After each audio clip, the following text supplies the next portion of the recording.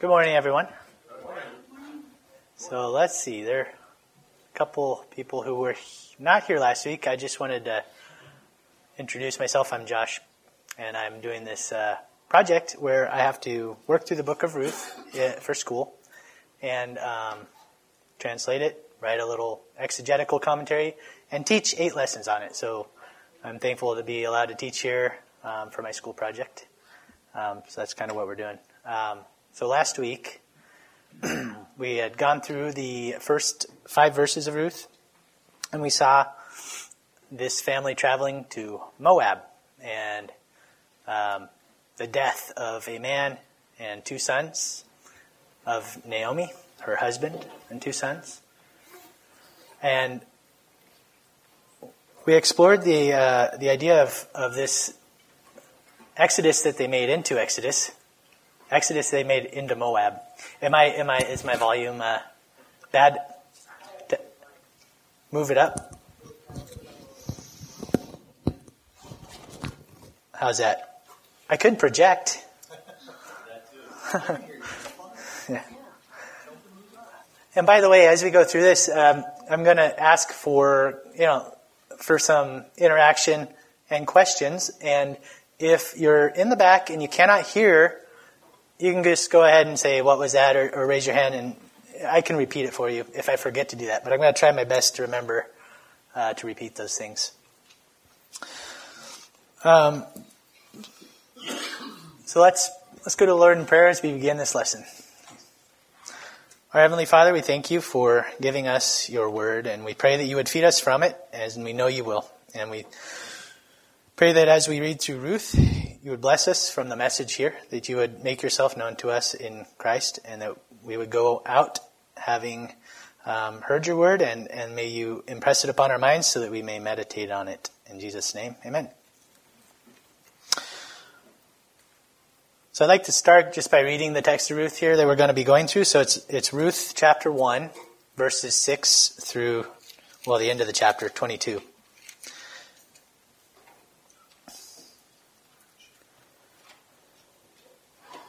And so, last week we went through verse 5, and we saw this family traveling to Moab, I think I mentioned it was kind of like a backwards exodus, traveling from a blessed land to a cursed land that they had made.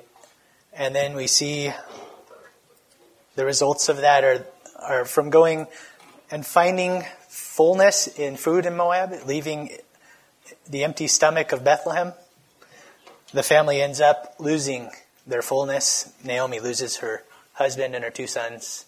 And she's left in verse 6 here as we start with hearing of the Lord visiting his people. She's left a widow, destitute, and she hears this, that the Lord had visited his people. So let's read starting in verse 6. Then she arose with her daughters-in-law to return from the country of Moab, for she had heard in the fields of Moab that the Lord had visited his people and given them food. So she set out from the place where she was with her 2 daughters-in-law and went on the way to return to the land of Judah. But Naomi said to her 2 daughters-in-law, "Go, return, each of you to her mother's house. May the Lord deal kindly with you as you have dealt with the dead and with me. The Lord grant that you may find rest, each of you in the house of her husband." Then she kissed them, and they lifted up their voices and wept. And they said to her, "No, we will not return with you to your people."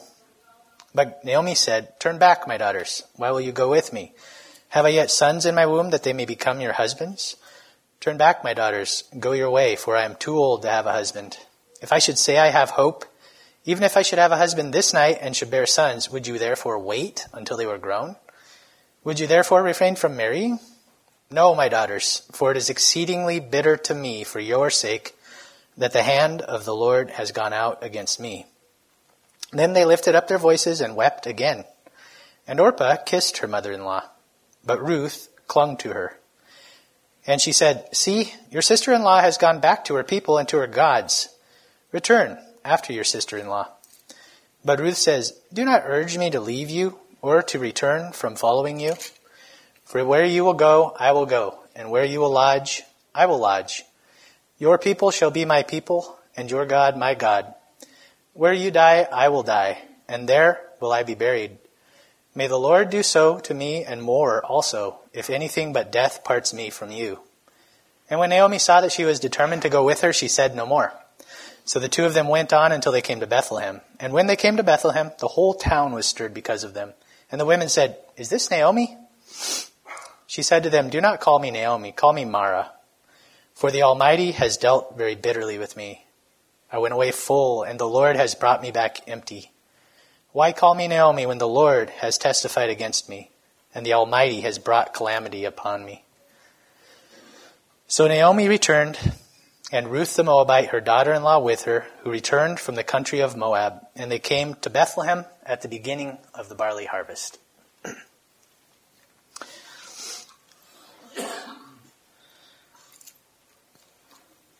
So as we come to this section in the book of Ruth, there are several things that I think we would like to consider here. And they all have to do with responses. God's working in the book of Ruth, and as we go through, we see hints that he is at work behind all of these things taking place. You see him visiting Israel and giving them food. And in chapter 2, and it just keeps progressing, that Ruth just happens to come to the field of Boaz. And God's hand is definitely seen working behind these things. So as we come to this, let's consider God's providence. Here's something to think about. Everybody knows that the hymn, "It Is Well With My Soul," I think, and maybe the story behind that hymn. How Horatio Spafford had a wife and 4 daughters they were going on a trip to Europe. The family was about to set up, and Spafford got delayed because of business. The crossing, the wife and 4 daughters went out on the ship, and the ship got hit by another ship, and it sunk, and they lost their 4 daughters. And so he wrote that song, supposedly, as they passed over the spot where the ship went down. But you may all know that part of the story. I don't know if you know what was said about his wife and her comment. She said, "God gave me 4 daughters. Now they have been taken from me. Someday I will understand why." And as we consider the responses of Ruth and of Naomi and of Yahweh, we consider what it means for us to be in this world under God's kingly care, the Lord Jesus Christ reigning on the throne at the right hand of the Father. And he cares for us, and yet we go through things that we can't comprehend. And so let's look at these responses, starting with Ruth. So remember the marker in verse 1 of Ruth here. It happened when? What's the significance of in the time of the judges? No king. No king, and what was the result of having no king? As Judges 21:25 says.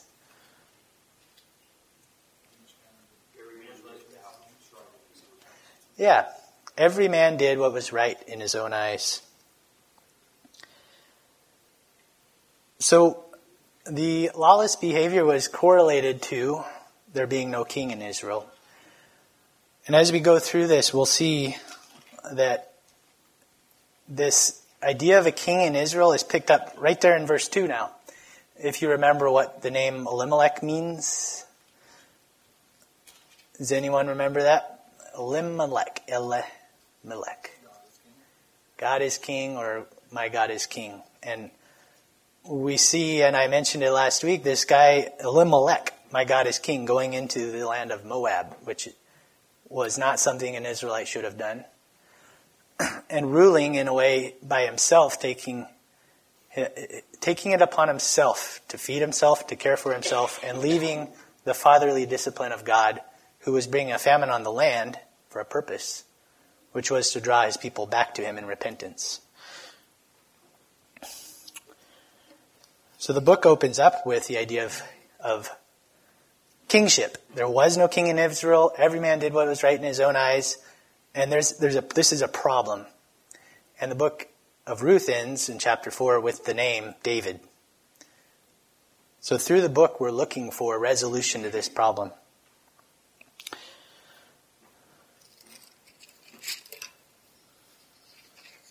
So, as we consider this, where were Naomi and Ruth heading from now? Moab. And Naomi and her daughters-in-law, they arose and they set out from the place where they were. So in verse 7,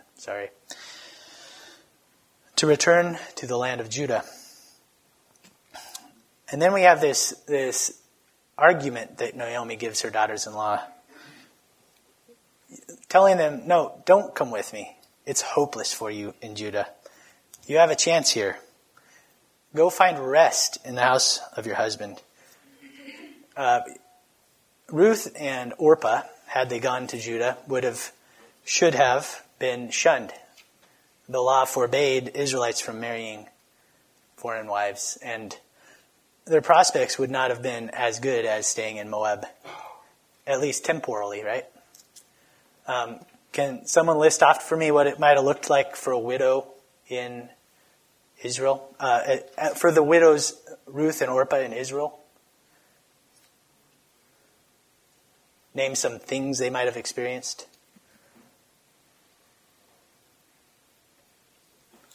Well, they wouldn't have been allowed to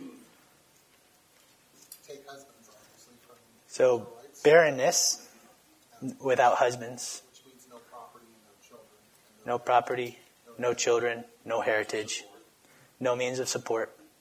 They would have been scratching out a meager existence in the fields of Israel, although they would have been scratching out an existence because God did provide for the sojourner in the gleanings, the laws that provided for the gleanings. But so Orpah sees this argument of Naomi, and she says, I really don't want to go. Basically, this is Josh's loose paraphrase.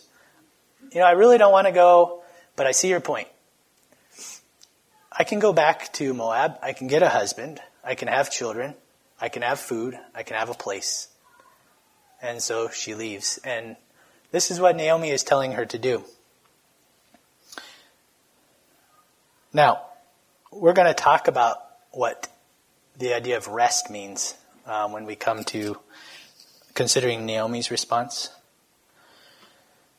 But Ruth, what is Ruth's response? Does she kiss Naomi goodbye? We see that she clings to Naomi. So Ruth responds differently than Orpah. Now, was Ruth making the smartest career choice here? Depends on what you're talking about, I guess. As far as temporal, earthly, human thinking, yeah, she was. But let's look at this, what Ruth does here. So Naomi says, go back to your mother's house. May the Lord deal kindly with you as you have dealt with the dead and with me.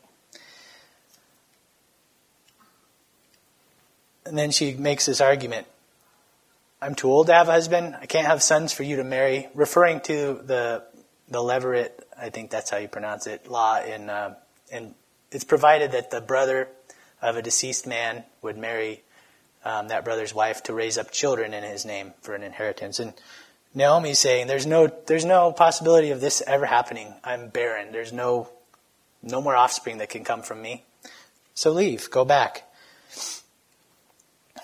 They lifted up their voices and wept again in verse 14. And Orpah kissed her mother-in-law, but Ruth clung to her. Then what does Ruth say? It's one of the most beautiful speeches maybe in the Bible as far as it grips you and people quote it. And you see it on signs in people's homes. Then they lifted up their voices again and wept again. And Orpah kissed her mother-in-law, but Ruth clung to her. And she said, see, your sister-in-law has gone back to her people and to her gods. Return after your sister-in-law. Naomi really wants her daughters-in-law to return, doesn't she? But Ruth said, "Do not urge me to leave you or to return from following you. For where you go, I will go, and where you lodge, I will lodge. Your people will be my people, and your God, my God. Where you will die, or where you die, I will die, and there I will be buried. May the Lord do so to me, and more also, if anything but death parts me from you." And when Naomi saw that she was determined to go with her, she said no more. Now, I've heard it pronounced chiasm or chiasm. Did you have a question? That almost sounds like a suzerain tree. It's off the wall. It does sound like the, what is that, the maledictory oath? Or, yeah. Yeah. So can you explain what a suzerain treaty is? It sounds like that's what a suzerain treaty is, when they cut the animals in half, and they say, maybe it happened to me if what has happened to these animals if I break. Yeah, with the animals sliced in half, and they walk through and say, "So be done to me if I don't keep my end of the bargain." Yeah. That's probably their tradition from their land. It could be. She definitely makes a very strong oath. But does anyone know what a chiasm is? I didn't know till this last year. But you look at an arrowhead and you have a point, and then you kind of have it come. One side goes down to a point, and then the other side comes out. That's the arrowhead. And a chiasm kind of is a way of putting a sentence or a phrase so that you have it building to the center and then coming back out again. And as you look at what Ruth says here, we have this in, and actually the author of Ruth does some cool stuff that I've seen a little bit of it, and if I knew more Hebrew, I'm sure I'd see a lot more. It's pretty cool if you really read carefully and see what he's doing here. But it starts out with, "Do not urge me to leave you or return from following you." And then it ends with, "May the Lord do so to me, and more also, if anything but death parts me to you from you." So that's the beginning of the chiasm.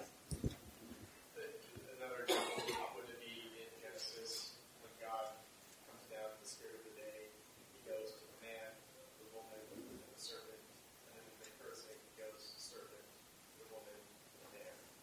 Yeah. Yeah, I hadn't thought of that, but that's good, yeah. So it comes from saying, "Do not urge me, may the Lord do so." So she's addressing Naomi and Yahweh. And she's saying that nothing will part her. That's the beginning of it. Then there's a location. She's going to be where Naomi's going to be forever and ever and ever, and nothing will stop that. So where you go, I will go. Where you lodge, I will lodge is one part of the structure there. And then the other part that matches that is, where you die, I will die, and there will I be buried. And then in the middle, the important part, maybe to think about, in the original language, and I don't like to talk about the original language because, first of all, I know a lot about it, but I don't know enough about it. It can be dangerous. But I was looking at this when I was doing the translating, and I thought, this is interesting. It just says, "Your people, my people. Your God, my God." It's very staccato, like boom. And this is the middle, this is the point of the chiasm.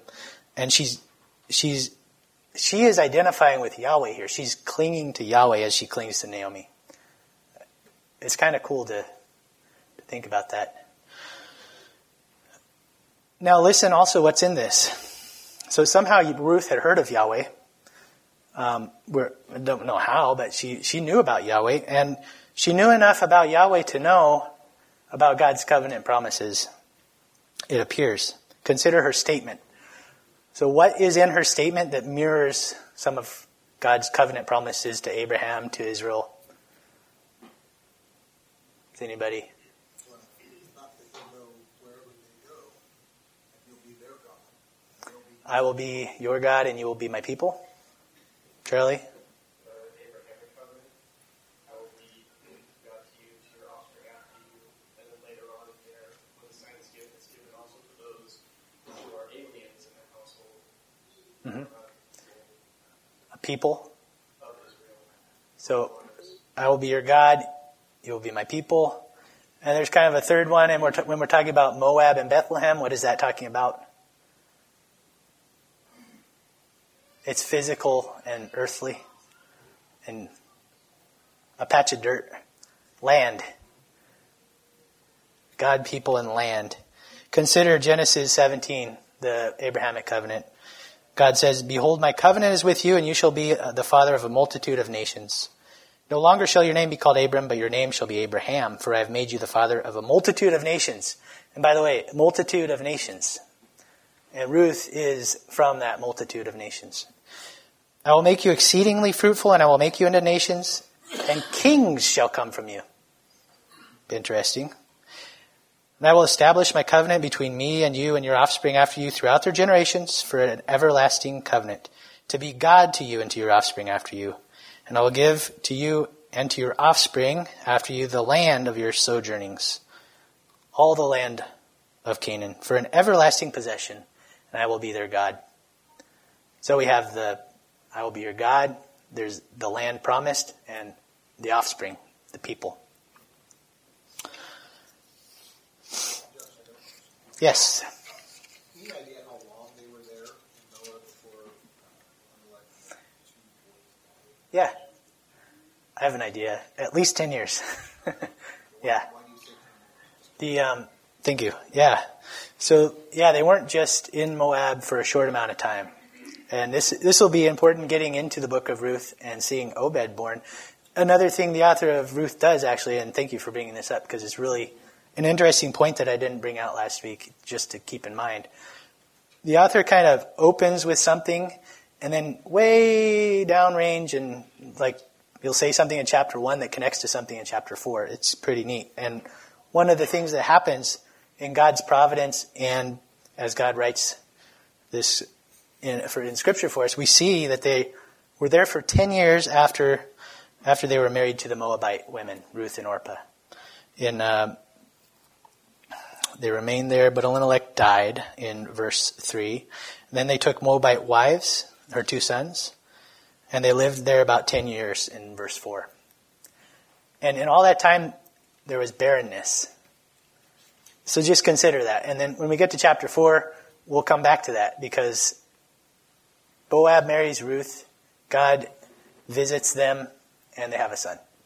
And it's kind of cool to see what's happening there. But thank you for that, yeah.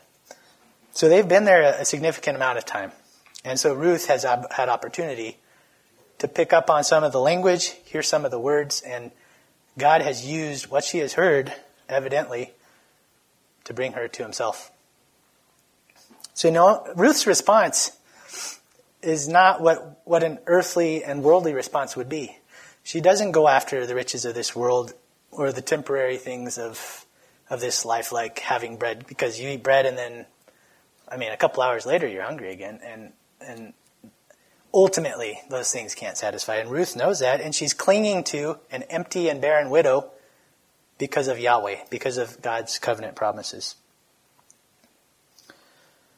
So Ruth provides a contrast to Naomi in her outlook on God's providential care. When Naomi sees what God is doing, what is her response? Emptiness, barrenness, and what is her name at the end of the chapter? We see her saying, "Don't call me Naomi. Call me Mara." Yeah, which means bitter.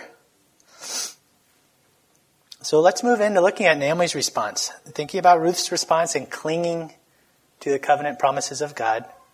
Does anyone have any questions there, by the way? Okay.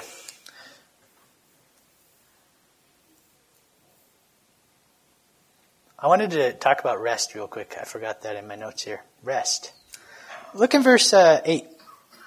Naomi says to her daughters-in-law, "Go, return each of you to her mother's house. May the Lord deal kindly with you as you have dealt with me and with the dead and with me. The Lord grant that you may find rest, each of you in the house of her husband." Okay.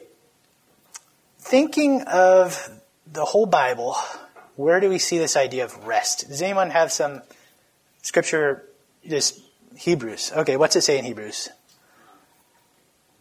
That Israel would enter their rest. Mm-hmm. What Christ had done. Yep. That Israel would enter the rest, or that disobedient Israel, he swore, would not enter his rest. That's what I was thinking of, Hebrews 4. Hebrews 4, yep. Yep. Jesus says, "Come unto me, all you who are weary and heavy laden, and I will give you rest." Jesus says, I will give you rest. Yes. Yep. How about Yeshua, Jesus in the Old Testament, the book of Joshua? Does anyone recall that? Where they have rest after defeating their enemies and being located in the land, they have rest. They've entered the land of rest from their enemies. Now Naomi blesses her daughters-in-law and sends them to find rest where? Where's that? The house of her husband. Where would that be located? They don't have it yet. There isn't. Judah. Now, would it be Judah? Moab. Yeah, Moab. Yeah. Ruth is seeking rest in God's promised land. Naomi is seeking to send them to find rest in with a cursed people. Think about that. And then think about where rest comes from too, by the way. God's rest comes, like we see in the book of Judges, because God is king over his people. Do you think that possibly Naomi had an influence on those girls, mostly Ruth, I would say? Because there's a reason why Naomi leaves and heads back to Judah, too. So they're seeing something, at least Ruth and Naomi, I would think, seeing something in Naomi of a clinging to a promise herself. Because she's returning. Yeah, she is returning. Yeah. Why not stay there? Yeah, why not stay? Yeah.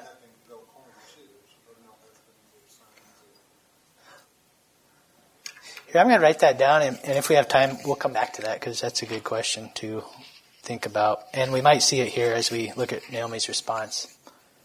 Let's see. It says in verse 6 that it's because she heard that God had visited his people and given them food. That's what Yeah. Yeah. So, One other thought about that, too, is that Naomi may have known that she still had relatives in Judah. Because obviously Boaz is there. There are relatives who are in Judah. so relatives in Judah, and she heard that the Lord had visited his people and given them food. Yep. So the question is her motivation.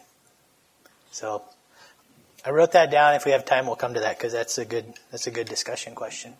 But let's consider Naomi's response, and perhaps that'll help flesh that out a bit. So as we read through this chapter, this section, guess how many times the word return is used, by the way? Just the basic verb for return. Does anyone just put a hand up or two hands up if you have a rough guess?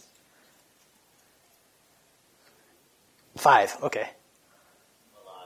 A lot, yeah. It's used a lot. So return, return, return, and then the word turn back. And then at the end in 22, we see return again. The author is highlighting that something's going to happen here. It's big. I just wanted to point that out. And so the story that begins with this tragic exodus into a cursed place is giving us some anticipation of maybe a reversal of some circumstances. So, but what has happened to Naomi? Become bitter, become empty. Her husband has died, her sons have died. She has no hope. She was left a widow, destitute, has to scrape out a living there in the land of Moab. And in Israel, at least there's provision in the law, whether they kept the law or not, for the widow to be looked after. So at just the right time, God has brought food to Bethlehem. She's heard of it just at the right time for her because of her widowed status. And so we see the providence of God there at work. God is working to bring her back to Judah, even though we can't tell exactly what Ruth's motivation for going back was. This is what happened as she came back to Judah. So what's the spiritual state of Naomi right now? Let's look at here. Consider that blessing she gave her daughters-in-law, that the Lord would grant in verse 9 that you may find rest, each of you in the house of her husband. Then she kissed them, and they lifted up their voices and wept, and they said, "No, we want to return with you to your people." But then she convinces Orpah to leave her. What is Naomi telling them? We talked about this. So she's sending them back to Moab to find rest? In verse 15, she says, Go back. She went back to her gods. Yeah. Go with her. Yep. Follow your sister back to her gods. Yeah. It looks to me like Naomi, just reading the text, that she has some spiritual question marks. In verse 13, she believes that the hand of the Lord has gone out against her. Yeah. That's a sad place to be spiritually there. Yeah.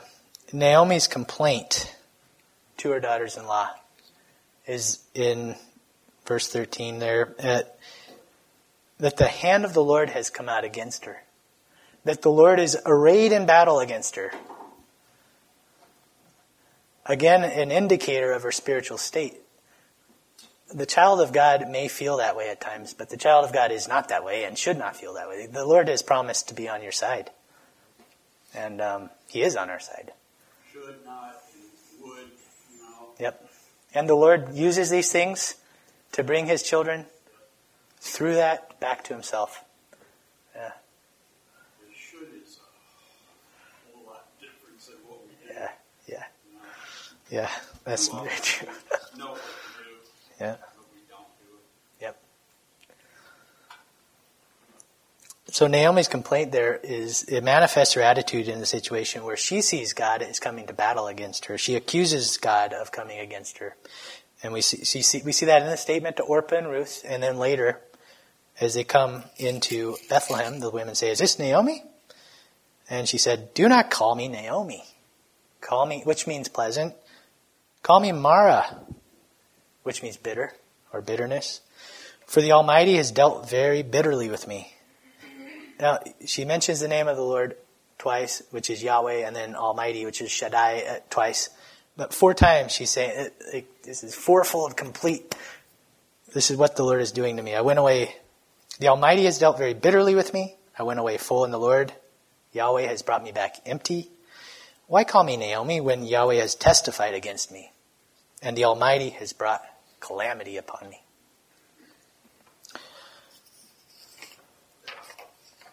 Yes, John. Just a comment there. It's interesting that the whole city was excited to see her. Yeah, it was like they were a buzz. Yeah, they left full, and it seems like they were really excited to see her return, and then shocked when they didn't. I think it says they didn't recognize her, or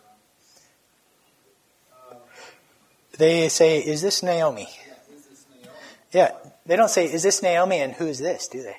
By the way, just yeah, So she may have aged a bit.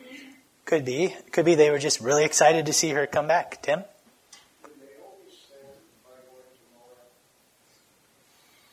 Yes. Yes.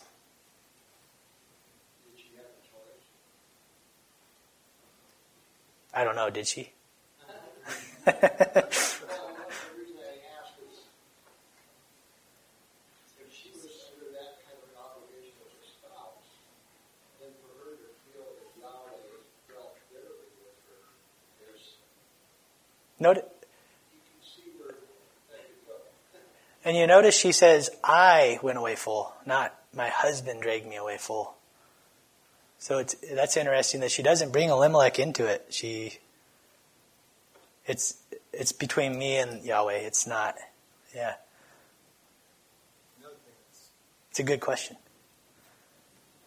kind of interesting is she doesn't die. Elimelech dies. The males die.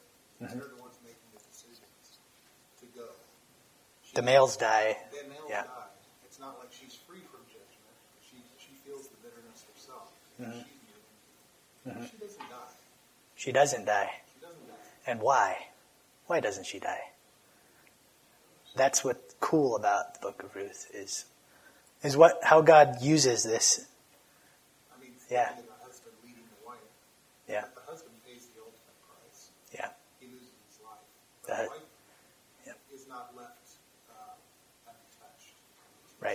The wife bears She bears some of that load of judgment, even as the husband is the one who's killed. Yeah. Sin always has a consequence. Yeah. If it isn't you, it's usually something painful. Yeah.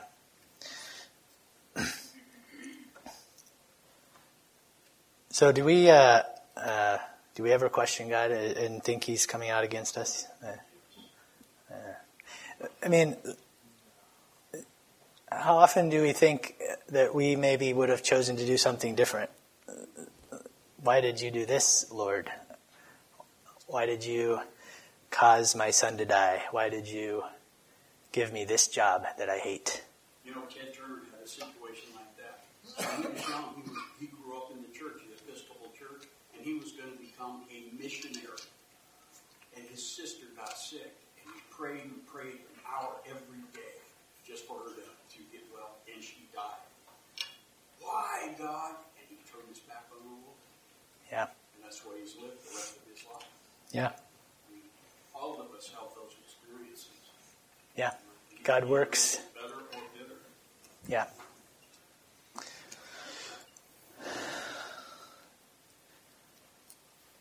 So remember, God's loving kindness was not something that Naomi had forgotten about, by the way, speaking of her being bitter, in that she blesses her daughters-in-law with, and that word loving kindness is chesed. It's the covenant love of God set upon His people. And Naomi blesses her daughters, and she tells them, where is that here? Oh, I lost it. Verse 9. Grant that you find rest. May the Lord deal kindly. In verse 8. Deal kindly with you. That's that. It's a messy word to pronounce. Chesed. Yeah. Thank you, Brian. So Naomi, she's not unaware of the loving kindness of God that God has promised, but is she taking that to herself and looking to that for hope? No, she's not.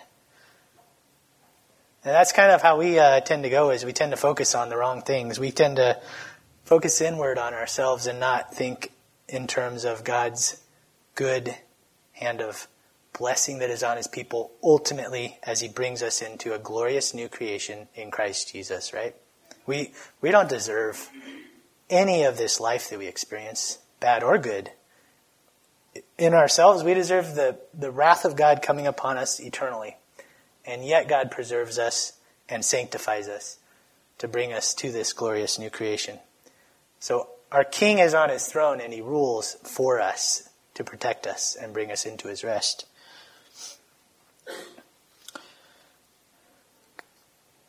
And we need to be told that. And what are some famous passages in the Bible that talk about this?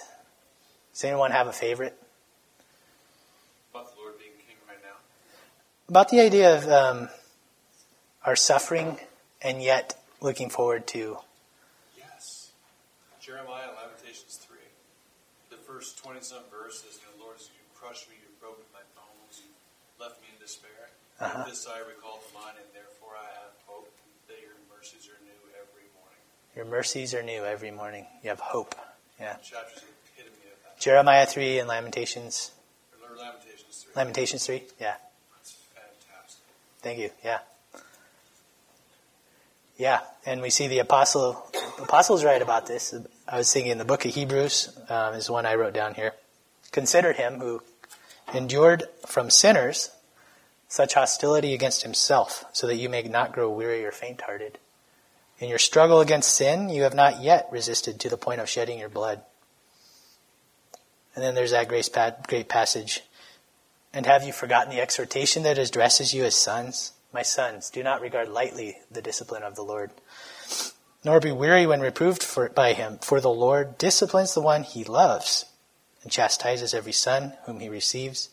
It is for discipline that you have to endure. God is treating you as sons. That's Hebrews 12, 3-7. So in our fallen condition, we need to be reminded of these things. That God is working for our good. And Naomi, it seems, has forgotten this. And what is Yahweh's response as Naomi accuses Yahweh of coming out against her in the book? And I thank Pastor Brett for asking you this question too a while back. It's a great question.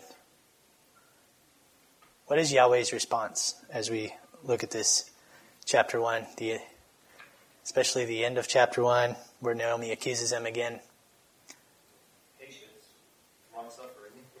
Patience. Why do you say patience and long suffering?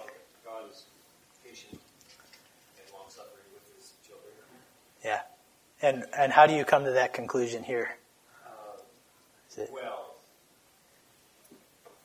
just the fact that, well, sometimes God sends judgment immediately. Yep. And he doesn't do, he's not. Yeah. So Josh, I think maybe what you're looking for is the fact that God is silent. He doesn't answer her accusations. He doesn't say, it's not fair of you to judge. He is silent. He doesn't answer, right? He doesn't answer, and yet, what do we see? But he did, though. He did, because she did return. Yep. One. She did return. She returned at the right time of year where there was barley being reaped, and it set all of that up that was coming, for Boaz and all that blessing. So it's there. She's under the surface. She returned. The Lord brought barley. She returned with Ruth, the Moabitess, which, wow, that's weird. Charlie? I think you already expressed the significance of what it means in the Old Testament to return. How the Lord stresses it, return to me. And you might say the New Testament connection with being repentance. And so, repentance is a gift of God. So in one sense, God, I think, is being silent, like any good parent, when they discipline their children, and letting the one being disciplined struggle under the form of discipline.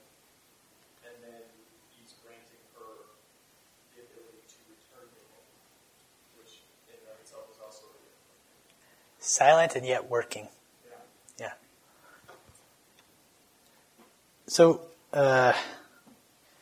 consider this idea of silence against one's accusers, and yet working to bless the accuser. Does anyone have an illustration for that? Here comes the softball. Yes, Rex. To your previous question, I just recall in my commentary last night in the Geneva Bible how God was working through Ruth, calling her. It's the affectional call. Yeah. God calling Ruth, to himself. Yeah. And to Naomi. Yeah. Yeah. So that's one way God was working. Yeah, one way. Yep. To, Yeah. Silently working to bless, even though accused. Softball, As the sheep are silent during the shearing. shearing, Yeah. so he opened not his mouth. Yeah. Isaiah 53. Yes. And then, Brian, Genesis 3. Genesis 3. Tell me about Genesis 3. Well, you have Adam and Eve, basically accusing God of what happened to them, and God doesn't respond. For example, are you talking about when Adam says, "It's the woman you gave me"? Yeah. The serpent did it. The woman you made this serpent. You made this woman. Yeah. And then, of course, Christ is reviled. He is accused by Pilate, and Pilate's bewildered when he doesn't answer the accusations. And yet he redeems those very people who are accusing him. And the book of Job. The book of Job. He's going through all this. Yeah. You know better than that, all this, all the way through. And then The arrows of the Almighty are like poison in me. Yeah. he has to cover his mouth when the Lord speaks. Yeah. Yeah. That's a great ending point, Gary. Thank you. Shall we pray? Heavenly Father, we thank you for the book of Ruth, and we thank you for the discussion we've had here, and we pray that you would impress it upon our minds. May we know your truth and know your Son, Jesus Christ, through it. In his name we pray. Amen.